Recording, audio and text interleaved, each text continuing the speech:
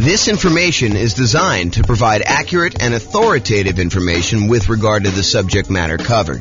It is offered with the understanding that the presenters are not engaged in rendering legal, accounting, or other professional services. If legal advice or other expert advice is required, the services of a competent professional should be sought. Welcome to the Largo Real Estate Investing and Real Estate Financial Planning Podcast. Learn all about investing in real estate in Largo, Florida, with a combination of real estate financial planning and modeling with numbers specific to Largo. Plus, syndicated, more generalized recordings of live and pre-recorded real estate investing classes, not all of them specific to Largo. Be sure to stay tuned after the podcast for a message from our sponsors. All right, good morning and welcome everyone. I am James Orr, and we have a really exciting webinar for this morning. So the title of the webinar is why you still might want to invest in real estate despite high prices and high interest rates and lagging rents. So I've been thinking about this a lot. One of the things we're seeing right now is that over the last few years, especially, real estate prices have gone up very rapidly. But then in order to curb inflation, the Federal Reserve has decided to significantly raise interest rates. And so interest rates are way up on prices that were already very high. And rents are up, but they're lagging behind where the prices and the rents are. So we've got this sort of triad of forces all going against us being able to buy new leveraged properties that would have cash flow. So it is harder than ever to have positive cash flow on rental properties. You know, over the last, well, I guess it's been a year or two, but over the few years or so before I took my sabbatical and decided not to do much, we had a period where interest rates were on a decline, and I kept trying to tell people, look, everything is on sale. Even though prices are up, everything seems to be on sale because interest rates are down. That is not the case anymore. Now real estate prices are up, and maybe they're softening, or maybe they're even going down in your market, but interest rates have gone up so fast and rents are sort of lagging behind. In some cases, rents are sort of softening, and that's going to cause a little bit of a drop there, that it is harder than ever to have cash flow on property. So why might you still want to invest in real estate despite all these issues? And by the way, this is not a new phenomenon. You know, we've heard this song before, this idea that, you know, prices are too high, interest rates are too high, rents are too low, and it's hard to get positive cash flow. I'm a kind of a collector of old real estate investing books. And if you go read books from 80s, 90s, 2000s, it's all the same stuff. Can't get properties to cash flow. Here's the solution to get properties that will cash flow for you.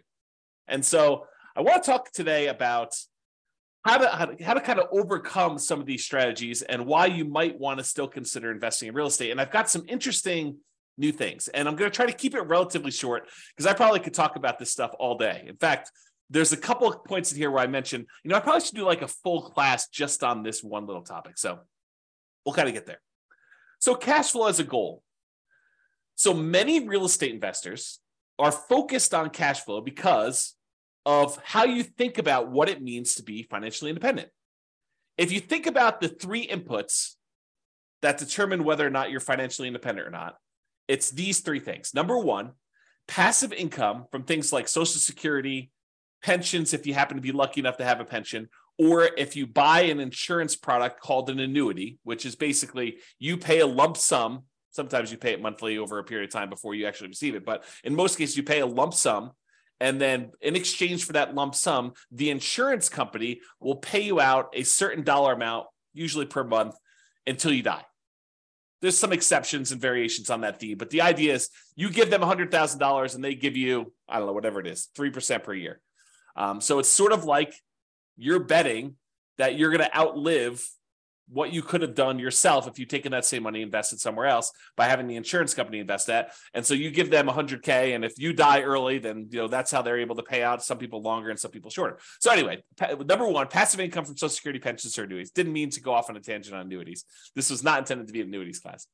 Number two, net cash flow from rentals. And this is the one where I think a lot of real estate investors focus on cash flow. They're cash flow, cash flow, cash flow. I want to be able to be financially independent. And the way you do that is you have enough cash flow coming in for your rentals to be able to be financially independent. Yeah, that is one way to do it. The third way is a yearly safe withdrawal rate, a percentage of your assets that you have invested somewhere else that you could safely pull out, usually from the return, although you could dip into principal in some cases, on some type of invested assets, usually stocks, bonds, commodities. People aren't talking about Bitcoin quite as much anymore, except for the lawsuits and stuff. So, but that's an example of another invested asset. To be 100% clear, though, it's not yearly safe withdrawal rate on equity. The equity is what's generating your cash flow, and this is another kind of sub problem to what we're seeing in our current environment.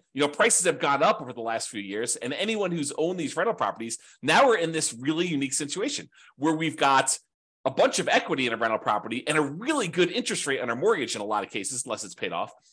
And so you're kind of stuck with this thing where you've got a ton of equity, and so your return on equity has gone down quite a bit.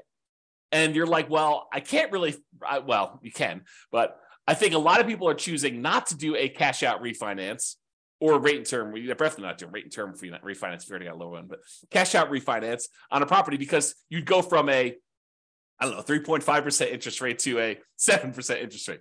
And so it gets really ugly when you do that. But there may still be, oh man, I'm off on these tangents. It may still be a good reason to do that, which I'll have to do in another class. That's not today's class. Oh boy. So those are the three reasons why. Those are three reasons people become financially independent. It's the three sources: passive income from Social Security, pensions, annuities, net cash flow on rentals, yearly safe withdrawal rate on invested assets. And so a lot of real estate investors are focused on cash flow because they're like, look, I don't got Social Security. Well, maybe you do it at some point. I don't got a pension. I'm not doing annuity. So I'm really focused on this cash flow, this yearly safe withdrawal rate on invested assets. That doesn't make sense to me because I'm investing my money in real estate. So that's why they focus on cash flow. Although there are some ways to kind of get around that, which we'll discuss here very briefly. So in other webinars, which is not today, we've talked about how to improve cash flow. And there's a lot of really good strategies that still apply today. There's a class I did, I think it's called the How to Improve Cash Flow Workshop. You can go watch that. It's good stuff. Go into a lot more detail on all the different ways to improve cash flow. It's based on the lowest monthly payment guarantee I had and the maximum cash flow guarantee, kind of combine those two into one class to show you how to improve cash flow. So even if you could improve cash flow, which you can, it still may not be great because of just our environment. But, and this is the big but for this class, cash flow isn't the only reason to invest in real estate. Two significant examples come to mind. Number one, you may want to build up an asset base, rental properties, something else, and then improve cash flow by converting to free and clear properties. So imagine for a minute, and I probably should do a whole class just on this topic, but imagine for a minute, you buy a rental property, you buy another rental property, buy another rental property, you eventually get to the point where you have 10 rental properties, and then you let them grow for a period of time, and then you sell off 5 of them, pay off the mortgages you have on them, take any of the proceeds you had from those 5, and pay off the remaining 5 that you kept. Now you've got 5 free and clear rental properties that all cash flow a lot better. So you buy more than you need, you sell off some, and you pay off the others. And I've done a lot of modeling on this as a way to speed up your time to being financially independent. Turns out it's a lot faster. So even if you're not getting great cash flow on the properties now, but you've got some time, it may still make sense for you to buy the properties, then use the proceeds from selling them to pay off the other ones. Or another variation on this theme is you buy a bunch of rental properties, and because the overall return on the rental properties is usually greater than what you can get in stocks. And I'll show you an example of that today. I'll show you a bad example of that today to kind of make my point. But then you could have all these rental properties, and then as they grow over time, you could then take all those, sell off all of them, not just part of them to pay off the other ones, but sell off all of them, take that money and invest in something else like stocks, bonds, annuities, whatever you're going to do. And then you could use a yearly safe withdrawal rate on those invested assets, on the stocks then. So you kind of use your real estate as a kind of like booster rocket to get you where you want to go with a certain net worth. Then you use that net worth in order to live on a yearly safe withdrawal rate. So those are kind of like the two immediate exceptions of why cash flow isn't everything, right?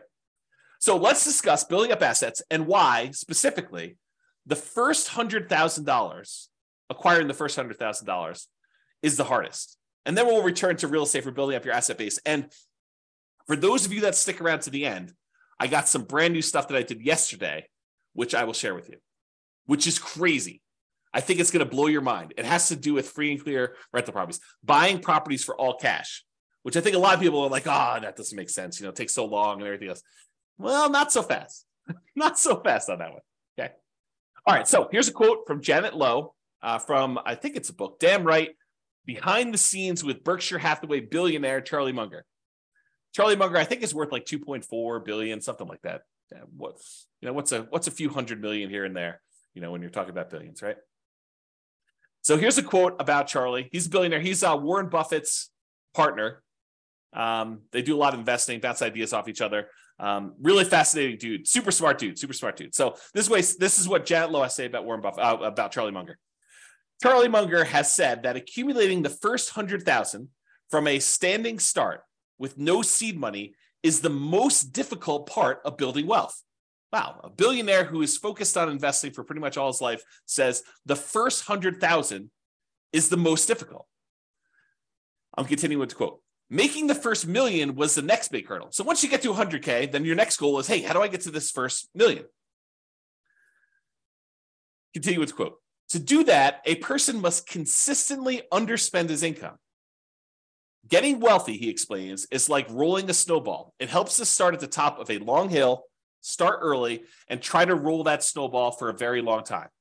So not practical advice. I mean, really good advice, but not practical in the sense that, how do you do it? So let's continue on. So here's an actual quote from Charlie about the same concept. He says, quote, the first 100,000 is a bitch, but you got to do it. I don't care what you have to do. If it means walking everywhere and not eating anything that wasn't purchased with a coupon, find a way to get your hands on $100,000. After that, you can ease off the gas a little bit. So again, not super practical yet, which we'll get to, but still super interesting. All right. So here is a chart showing how long it takes to save up for your first $100,000. And I've assumed a couple things with this. Now I'll go over my assumptions. I think it's important. The first thing is I assumed you're saving $10,000 a year. And to kind of use Charlie Munger's quote, you got to do whatever you have to do in order to save up that first 100K. And if it means scrimping and saving and eating ramen noodles or doing whatever you have to do, got to do that. So I've assumed you're saving $10,000 per year, and I've assumed you're saving, you're getting 7% interest on your money. So you're investing in stocks or something like that, and you're able to get 7%, which I don't think is like incredibly difficult over a long period of time. In any given month, it's hard to hit that number, but over a long period of time, I think 7% seems really reasonable. I've also assumed that you don't save this monthly. Basically, at the end of the year, you save up 10K and you invest that. So you'll notice there's no interest earned on the money in the first year. Basically, you deposit 10K and you have $10,000 at the end of year one. Then at the end of year two, you earn interest that's 7% on that first $10,000, and you invested another $10,000 at the end of year two. So at the end of year two, you have $20,700. $700 was interest on the first 10K, but you added another 10K. So $20,700 at the end of year two. And each year, each year your money grows until eventually, after 7.84 years, a long time, you get to $100,000. And you're thinking to yourself, incorrectly, I might add, but you're thinking to yourself, 7.84 years to get to $100,000. It's going to take me, 10 times that, 7.84 times 10, almost 80 years to get to $1 million. And I don't have 80 years. A lot of you are thinking. And secondly, $1 million is not what it used to be. And so I think I need more than $1 million. And so you've got some challenges. You're like, it's going to take me 80 years to do this. Well, maybe it won't take you 80 years. Let's take a look. Saving your first 200K. So in that last chart, we showed you the first 100K to get to this point took 7.84 years. But at this point, you've got $100,000 that you've got invested at 7%. And so part of the work is being handled by the money you already have invested. Sure, you got to keep adding the 10K, but the 10K is becoming less and less important over time. The money you have invested becomes more important. And that applies to real estate too. Once you get a rental property and it's kind of performing on its own, that continues to grow and you have to do less work to make more and more progress. Okay. So the second 100K happens in only 5.1 years. Whoa. I went from 7.84 years, almost 8 years, to about 5 years. That's a lot faster. It's 35% faster to save that second 200K. Well, that's interesting. Well, if it only takes, another, whatever it is, 9 more times for this, that's only 45 more years. That's a lot faster. It's becoming more interesting.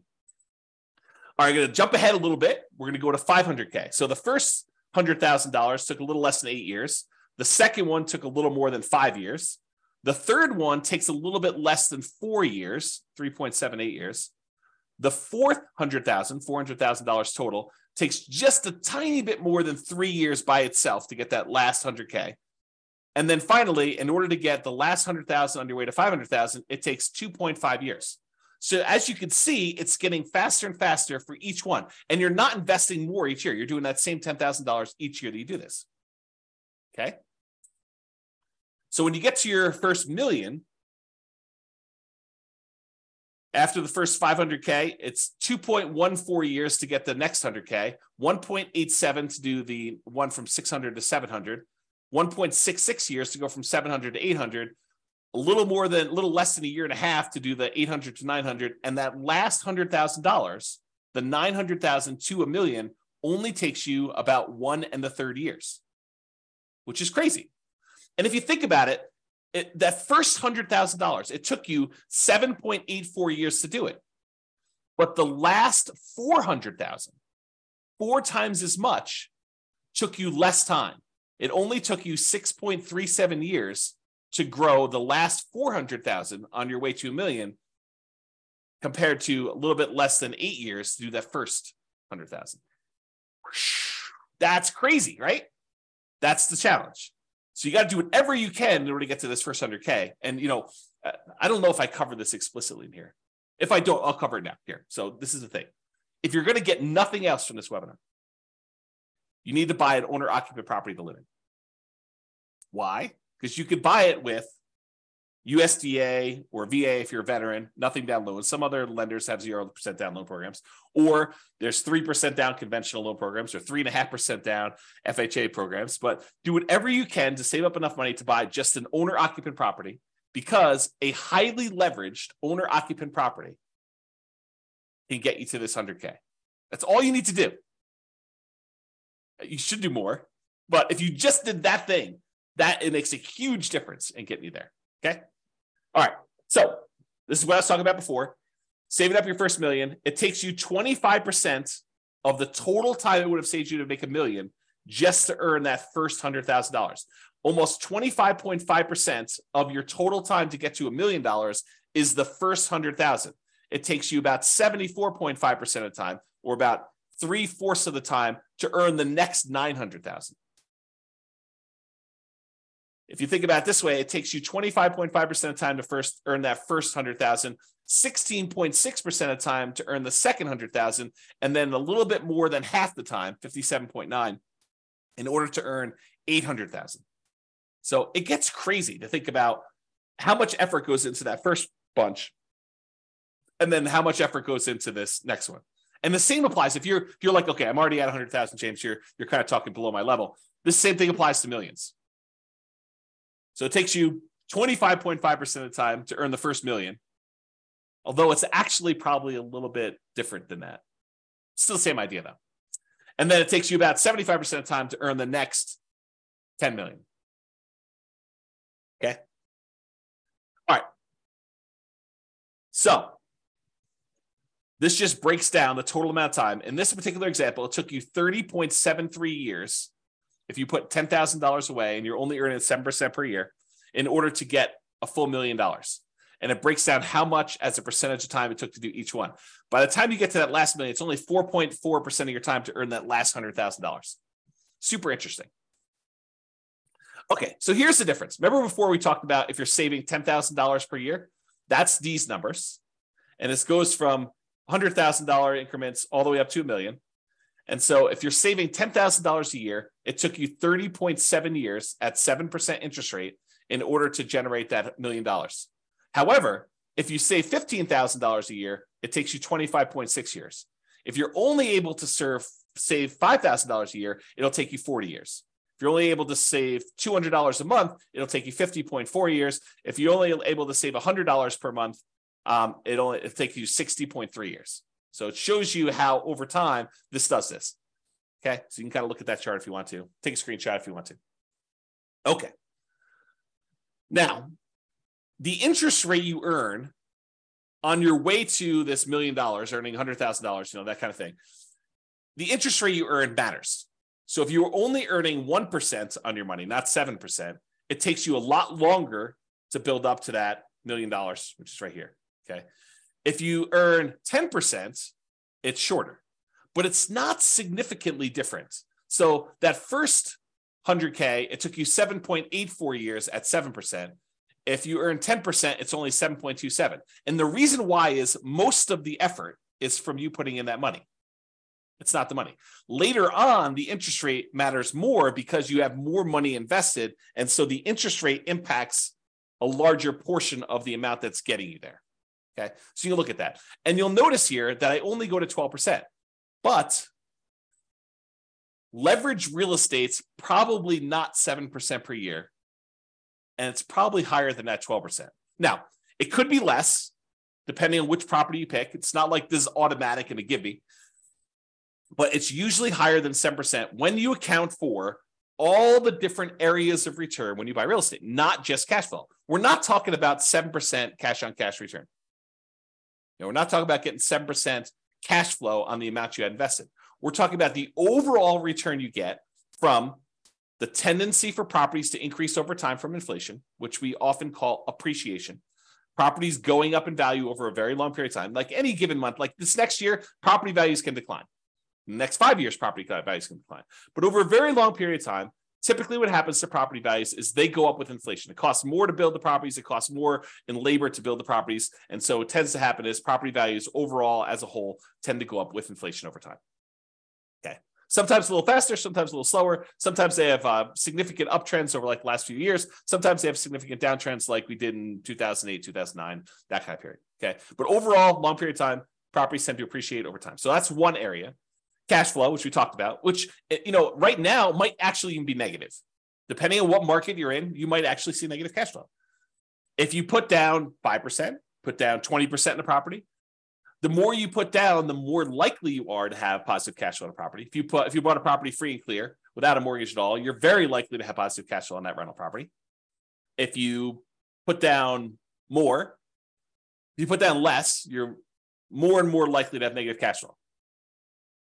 Plus the return you get from paying down the loan on the property. Part of the monthly payment you make on a normal amortizing loan, 15-year loan, 30-year loan, 40-year loan, any of those amortizing loans that pay themselves off over a certain period of time, like a 15-year loan pays itself off over 15 years, 30-year loan pays itself off over 30 years. But I actually have a typo here. Let me make a correction. It says department pay down instead of debt pay down. Make a note. So debt pay down, the return you get from paying down a loan, that little amount of money in the beginning that pays down how much you owe, the principal on the loan, that increases over time. And the amount you make from that is also a return. Plus, when you have a rental property, not properties that you own, you live in, but if you have a rental property, you get a tax benefit of depreciation. And man, I got to do some whole classes on depreciation because this is a tool that becomes very important in a market like now, where we have these high prices, high interest rates, lagging rents, and we're looking for deal alchemy, where we can kind of manipulate the return quadrants in order to get properties and have them overall cash flow less. So I need to do a whole class on depreciation, bonus depreciation, accelerated depreciation, things of that nature. But anyway, I digress. Oh boy. Really, this idea of depreciation, it's tax benefits the government gives you for owning rental property. And you are required to take it. If you don't take it, they assume you did. And so there's no reason not to take it. So you have this depreciation benefit for doing that. So the overall return from appreciation, the tendency for property values to increase over time, cash flow, after all your expenses on a property, what you net, debt pay down, paying down the loan on the property, and then the tax benefits from depreciation, which I like to call cash flow from depreciation, because it shows up either in less taxes from your paycheck, or at the end of the year, you get a big chunk back. Okay, so it's cash flow from depreciation. So those areas of return on leveraged properties, it tends to be higher than 7%. So if it's higher than 7%, that could be advantageous for you. And this is especially true if you acquire an owner-occupant property, one that you live in, as a primary residence with little or nothing down. So you go buy a property with a USDA or VA loan, you get nothing down on that, or you put a 3% down on a conventional loan, or 3.5% down on an FHA loan, or 5% down on a conventional loan, and you're able to buy a property that is highly leveraged. The returns from appreciation, debt pay down, depreciation, if you convert it to a rental after a period of time, those are all usually really, really good. The cash flow may be ugly because you got very little into the deal. And so you're looking at the overall return. And if you convert that property after living there for a year or two or whatever it is, and you convert that property to a rental property, what we normally call the nomad real estate investing strategy. You buy a property with little or nothing down, you live there for at least a year, and you convert to a rental. If you kind of do that strategy, that could be very effective. Even in today's market, even with really, really negative cash flow. Because you got to look at, what's my alternative? I did a class once, it was called, Is Nomad Dead? We had seen this big run up in prices, and everyone thought, there are no deals. I can't get the deals I was getting, 4 years ago, and how bad the real estate market was and everything. I was like, okay, let's do a whole class and see if Nomad is dead. And so I did a whole bunch of analysis, and I'll give you the 30-second version of this 2-hour class, because there's a lot of detail in the class, but here's the 30-second version. You calculate out whatever the return it is that you can get on the property that's sitting right in front of you. You find the best deal that you can in the marketplace right now. What's the best I could do? And you look at the return that you would get on that particular property. And you say, okay, it's whatever it is, 22%. Okay, it's 22% per year. What else can you invest in where you get 22%? That's the whole thing of the class. If you can go find something where you can get better than 22%, then go do that. If you can't, then real estate looks like a better option at this point. And that may change over time, right? 3 years from now, maybe like, I think I'm just investing in whatever, the new version of whatever the flavor of the week is, the new Dogecoin or Bitcoin or whatever the new thing is that people are looking at, NFTs. I saw this article. There's a company that is now buying your now lower valued NFTs so that you can take the tax write-off, so that you could do like losses on your taxes, right? It's kind of a new industry that's popped up. So anyway, I digress here. The point is this idea that you look at an investment and you see the return that you can get on it, and you decide, is this for me? Yes or no? Right now it is, or right now it isn't. And you can go do that. And I'm going to give you the little bonus at the end is, if you're like distressed, if you're like all worked up, you're all anxious, you feel that tightness in your chest because you're thinking to yourself, the market, the interest rates are high, prices are high, rents are, where they are, they're a little lagging behind. This is where all that is. And you're thinking to yourself, I've missed the boat. I got to get another property. I got to be all constantly leveraged and constantly up there. I'm going to show you at least one slide. I need to do probably a whole class on this, maybe several, but I'm going to show you that breathe, relax. Even if you have to save up your money for another year or two and wait, it's not the end of the world. Chill out. But if you're like, hey, look, there's an investment in front of me, it makes sense to me, I'm going to do it, that sounds good. And you still might want to do that because of what I'm about to show you. Okay. So this is what I would consider a particularly bad property, right? It's I'll jump right to the bad spot. It's negative $8,000 a year in cash flow. Now you are buying it with 5% down, so you got very little money in the deal, but it's ugly. I mean, who wants to put out, whatever it is, almost $700 a month in negative cash flow?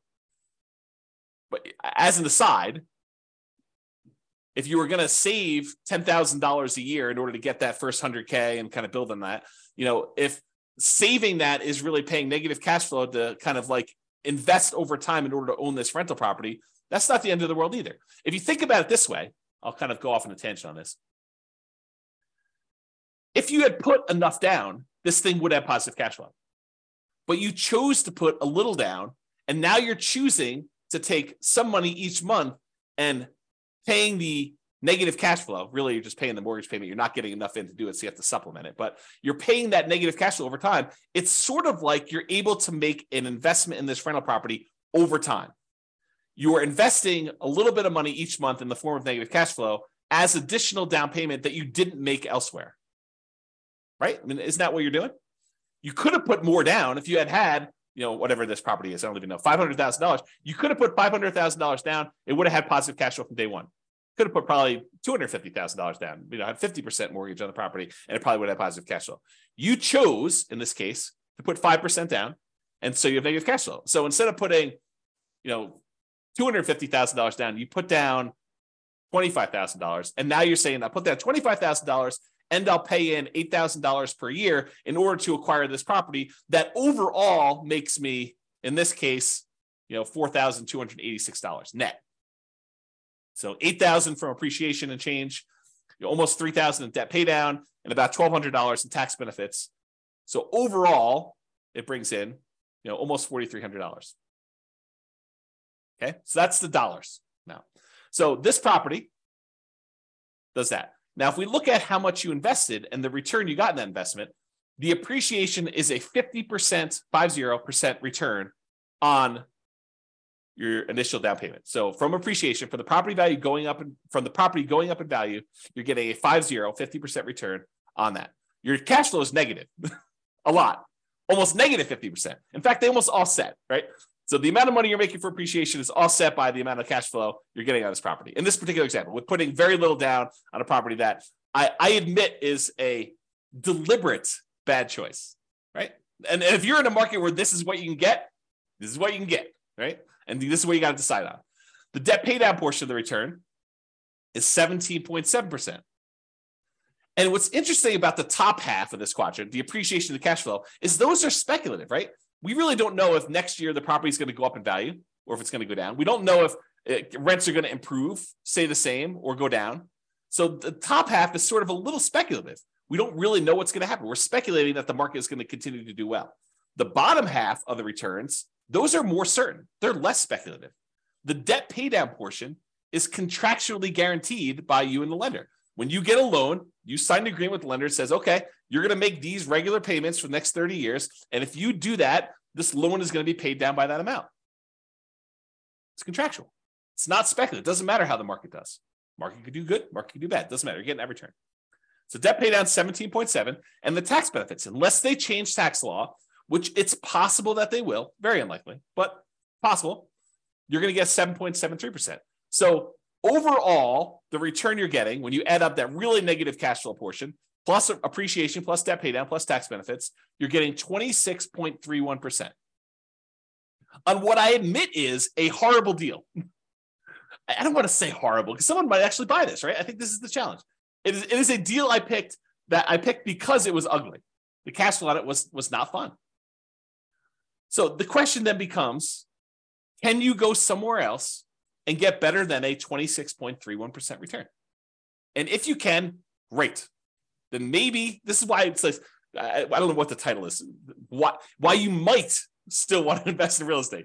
Well, you might want to still invest in real estate because you're getting a 26.31% return, even with ugly cash flow.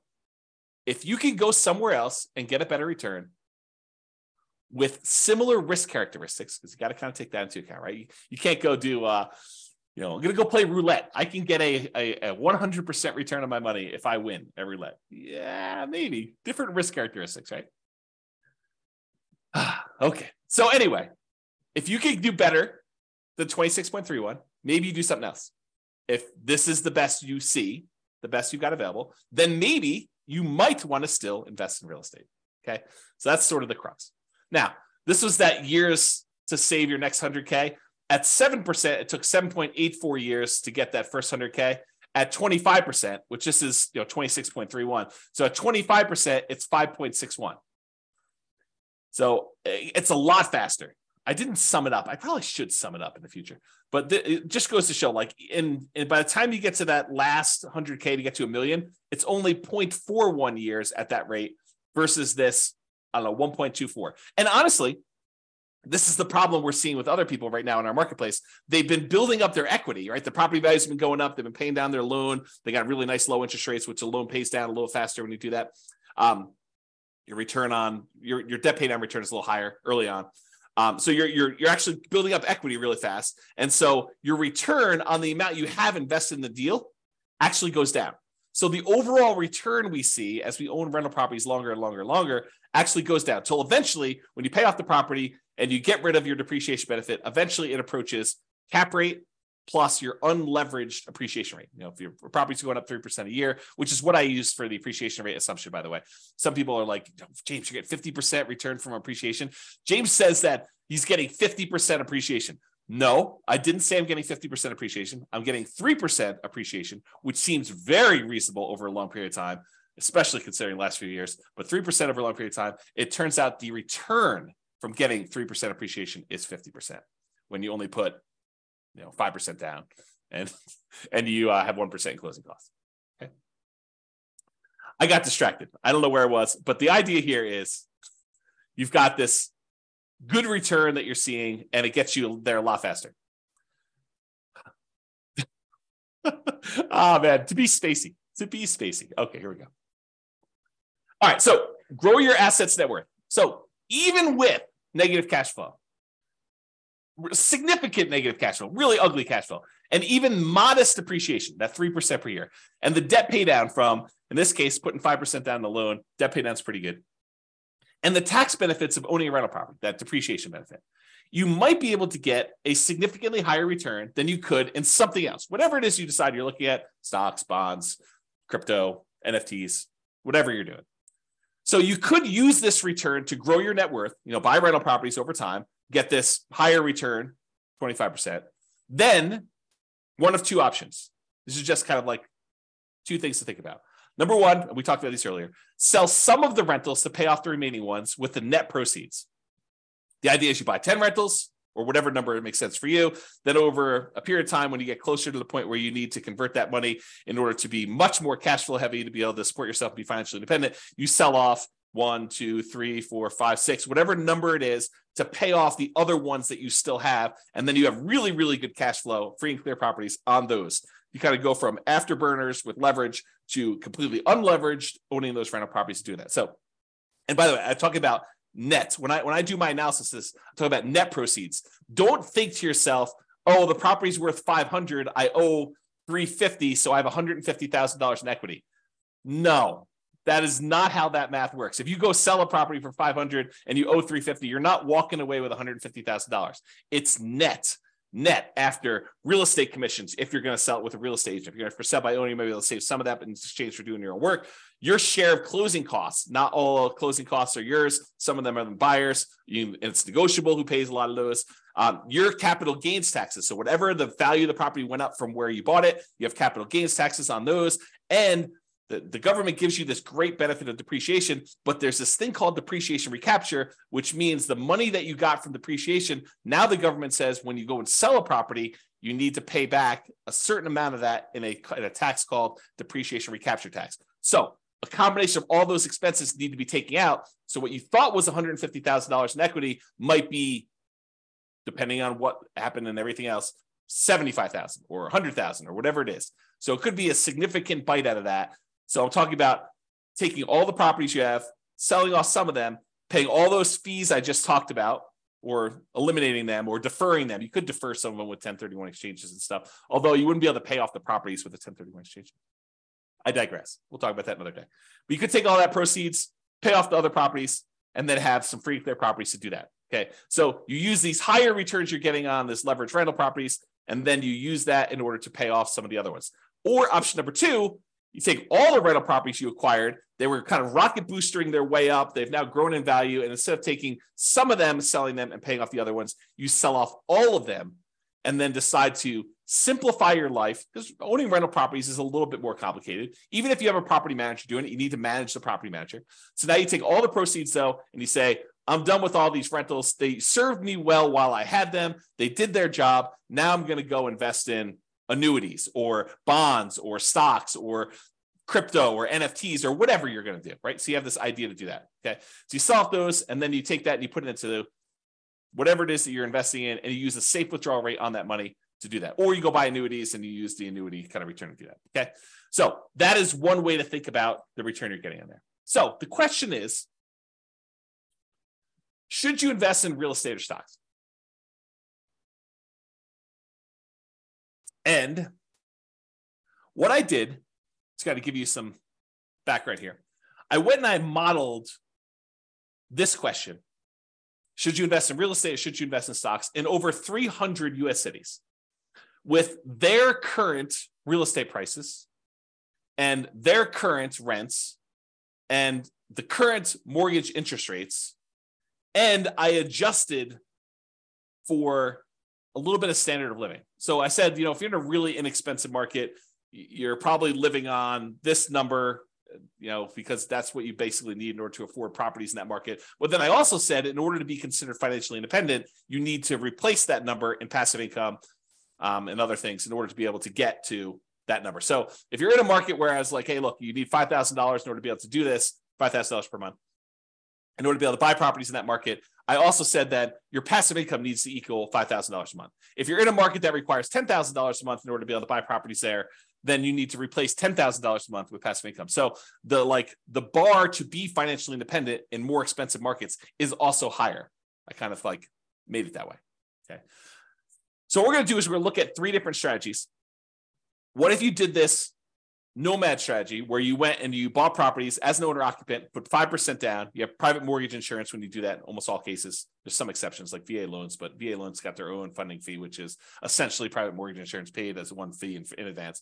I digress. So you basically have this whole thing where you do a nomad, you're buying a property as an owner occupant. You got to live there for at least a year. It's a requirement of the lender. Then once you're done living there for a year, you can convert it to a rental. Sometimes it's more than a year in order to be able to have enough saved up to buy the next property. But you do that and you buy rental property after rental property after rental property until you get up to 10. I maxed you out of 10. And then once your positive cash flow and any money you have invested in that kind of triggers to be financially independent, that's when you do it. So you're buying property as a nomad, doing it that way. I also modeled you doing 20% down. You're like, look, James, I'm not messing around with moving into properties and living there for a year. It sounds horrible to move 10 times. Okay, no problem. I will show you the math for doing 20% down, non-owner occupant. You don't have to move into the properties. I think I assumed that you bought a property to live in first, and then you did 20% down. Maybe I didn't. I did both, but I don't know what I did in the presentation.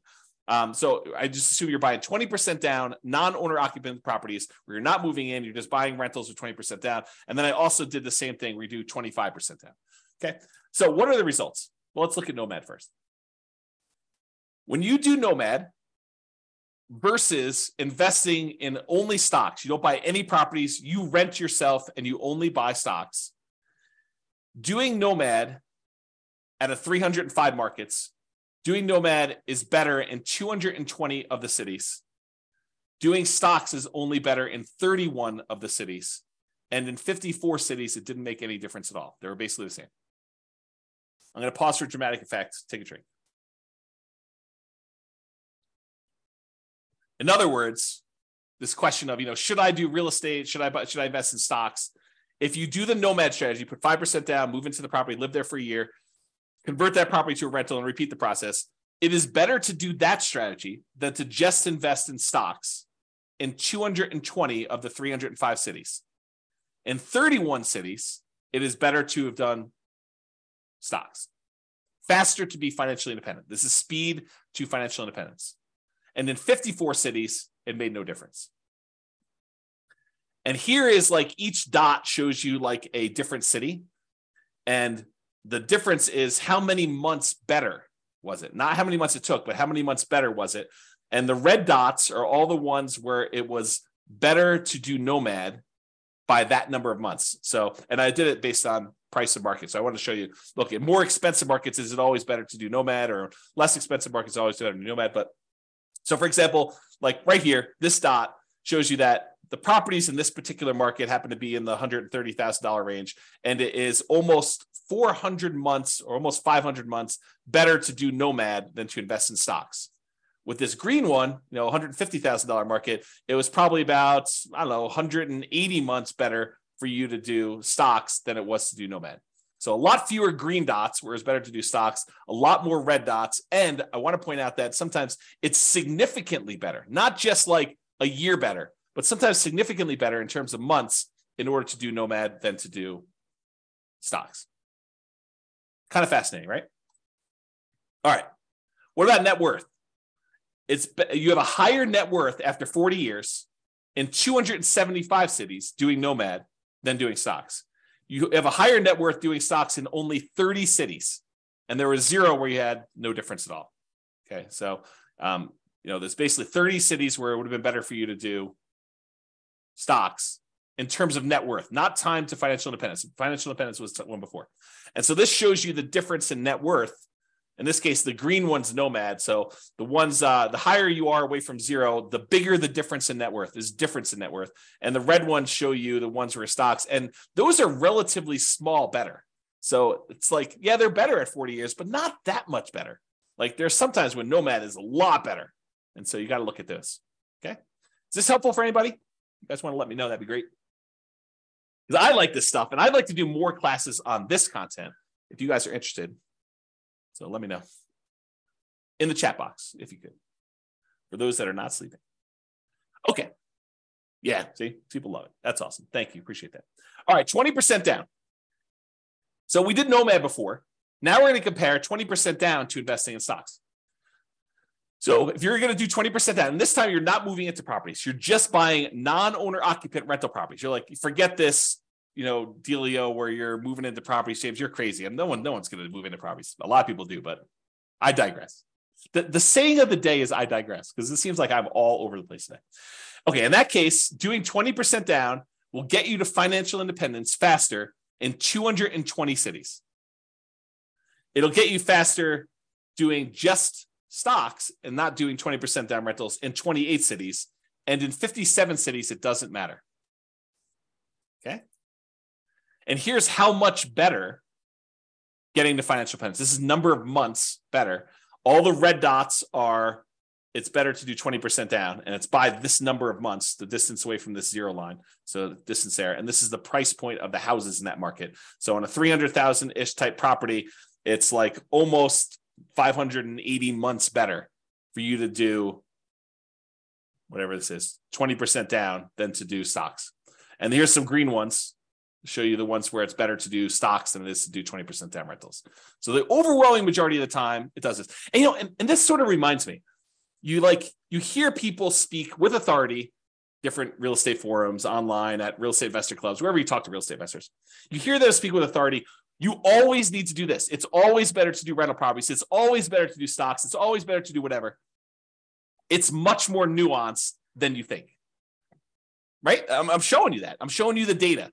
And could my assumptions be wrong? Absolutely. No doubt. I am not infallible. I do my best to try to make sure my data is accurate. And you can drill down and look at any city, right? Like I've had, in order to be able to show you this chart, I had to do the analysis for 305 cities. Now, this is just me aggregating all the individual analysis and showing you what's going on. So this just goes to show you that you need to do your homework. And if you're in one of these cities, then maybe real estate isn't as good as investing in stocks, right? If you're in any of these cities, though, it turns out it's better. And maybe the assumptions, is it possible? This is like where I just throw everybody under the bus. Is it possible we all buy a whole bunch of real estate and 10 years from now, we have something worse than we saw in 2008 and the real estate market goes to 0? Possible? Maybe. I don't know, right? But who can predict the future?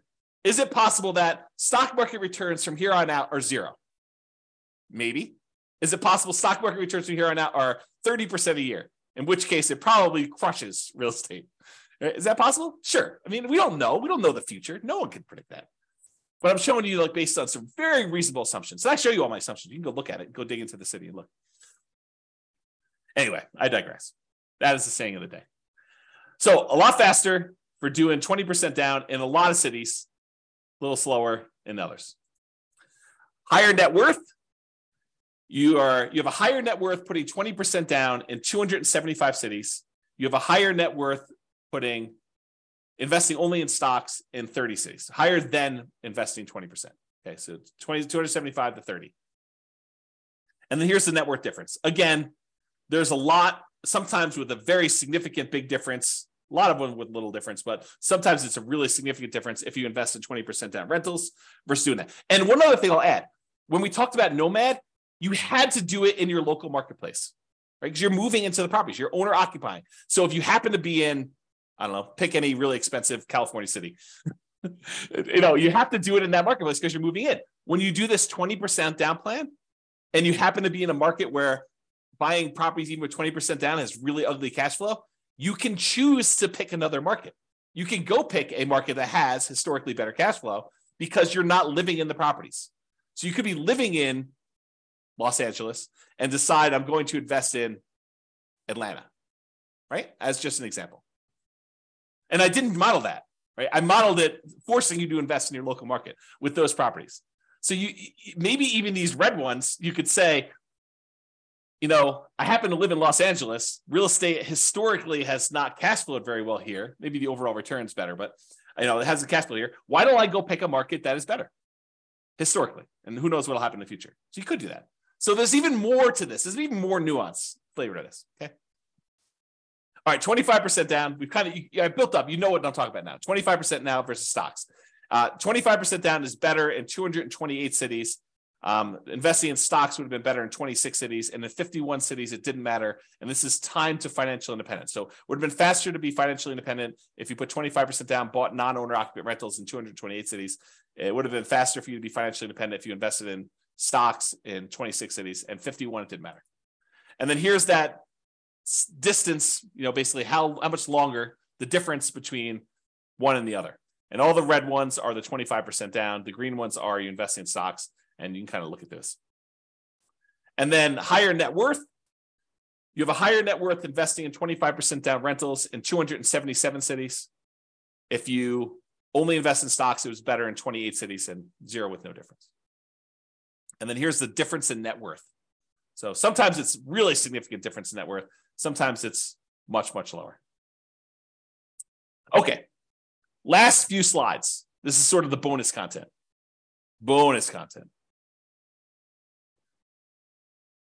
All right. Claudia said, happy to see you again. Very good information. Awesome. Thank you.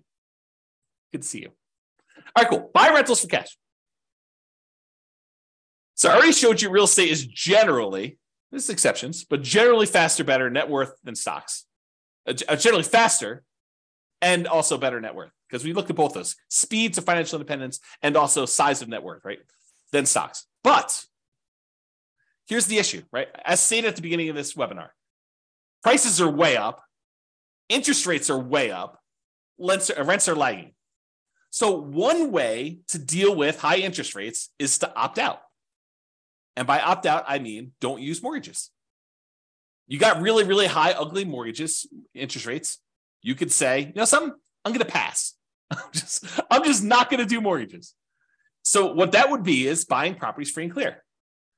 Some people, and I put this in italics, believe that you need to be leveraged with mortgages. Like it's silly to invest in real estate without mortgages to get the benefits of rental properties.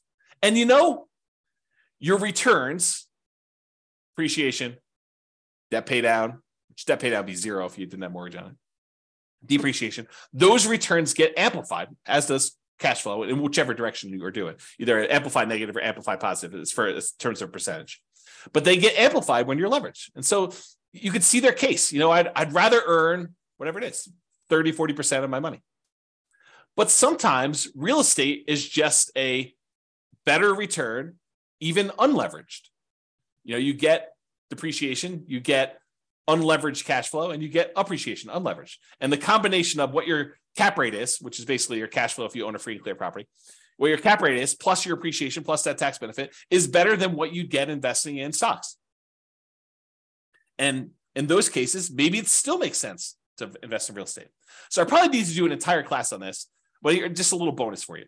So this is sort of the framework for which scenarios we need to run. So we need to do a scenario where you do buy an owner occupant property to live in, and one where you say, I'm going to forego buying an owner occupant property to live in, and I just rent myself. So you've got two different groups. And then in each one of those, you need to decide how you're going to invest, whether you're going to do the nomad strategy and keep buying owner occupant properties and converting them to rentals, or if you're going to do, which I guess doesn't apply if you're renting, but that's the exception.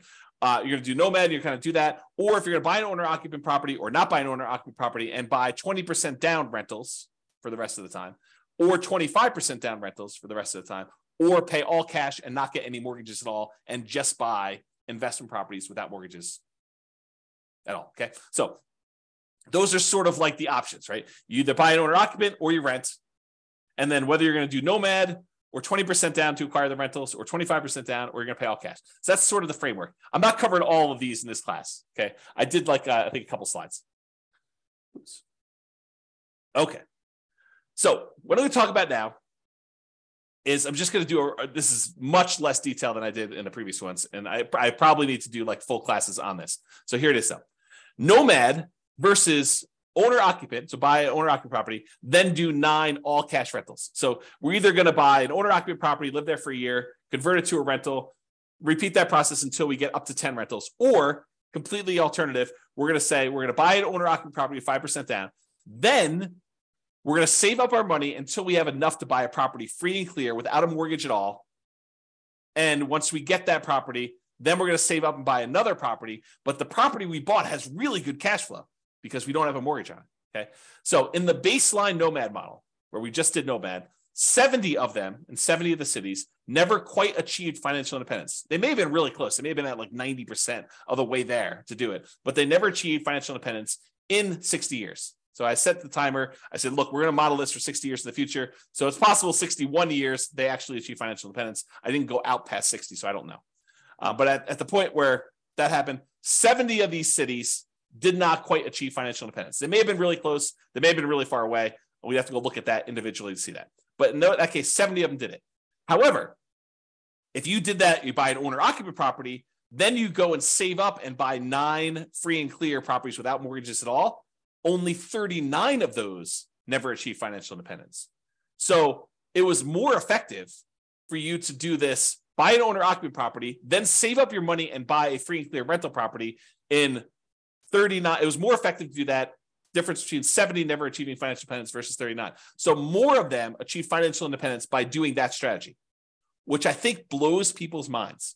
They're like, this is crazy. You're saying that more often you see people be financially independent by doing this free and clear model versus doing highly leveraged real estate? Yep, in that particular case, that's true. Okay, there were 39 where both never achieved financial independence, regardless which scenario they did. So basically the 39 where you never achieve financial independence with this all cash thing, I'm pretty sure those are the same 39 because they probably didn't achieve financial independence when you did nomad either. Okay, moving on. When you own or occupy, then you do 9 all cash rentals. On average, it achieves financial independence almost 2 years faster. What? Say that again, James. What'd you say?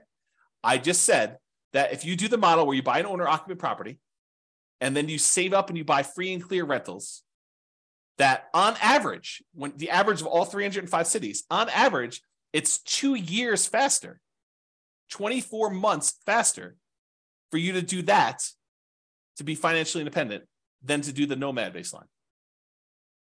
2 years faster to actually do free and clear? Yeah. Now, there are some where free and clear is where the nomad's faster. And there's some where the free and clear is faster. But on average, it's 2 years faster. Craziness. On median's the middlemost number. It's 35 months faster, almost 3 years faster. That's the middlemost number. Now, there is a lot more to this story. There's no way I could do this justice in just this one class. I'll do more classes on this in the future, provided you tell me you want them. If you say, James, this sucks. I don't want to do any more of these. But if you tell me, look, this is super interesting, I do want more of this, then let me know, and I will plan on doing more classes. I could do a deep dive just into this one scenario, talk about the assumptions, talk about kind of outliers, how this works. We look at different cities. Okay. So yeah, Nick's like, yeah, please. That's awesome. All right. So here's the chart for this one. So achieving financial independence, it's faster to do the owner-occupy than do 9 all-cash rentals in 177 cities. In 86 cities, it's still faster to do nomad. In 42 cities, it doesn't matter. Interesting. All right. Same idea, except now I'm looking at 20% down or 25% down versus doing one owner occupant, all cash for 9 rentals. So in this one, I put 20% down, doing that non-owner occupant thing versus doing the owner occupant, then buying all cash. So make sure you guys are clear on what I'm saying here. In one model, we are just buying 20% down rental properties. And we did one owner occupant nomad to start with. So we bought a property owner occupant. Then from then on, we put 20% down and bought rental properties. In this other one, we bought an owner occupant property and then we saved up money and we bought properties all cash, free and clear. In 169 cities, it was better to do the all cash model. Versus in 93 cities, it was better to save 20% down to buy the rentals. And in 43 cities, it didn't matter. And this is in time to be financially independent. For the 25% down, with 25% down in 164 cities, it was better to do free and clear, to pay all cash for properties.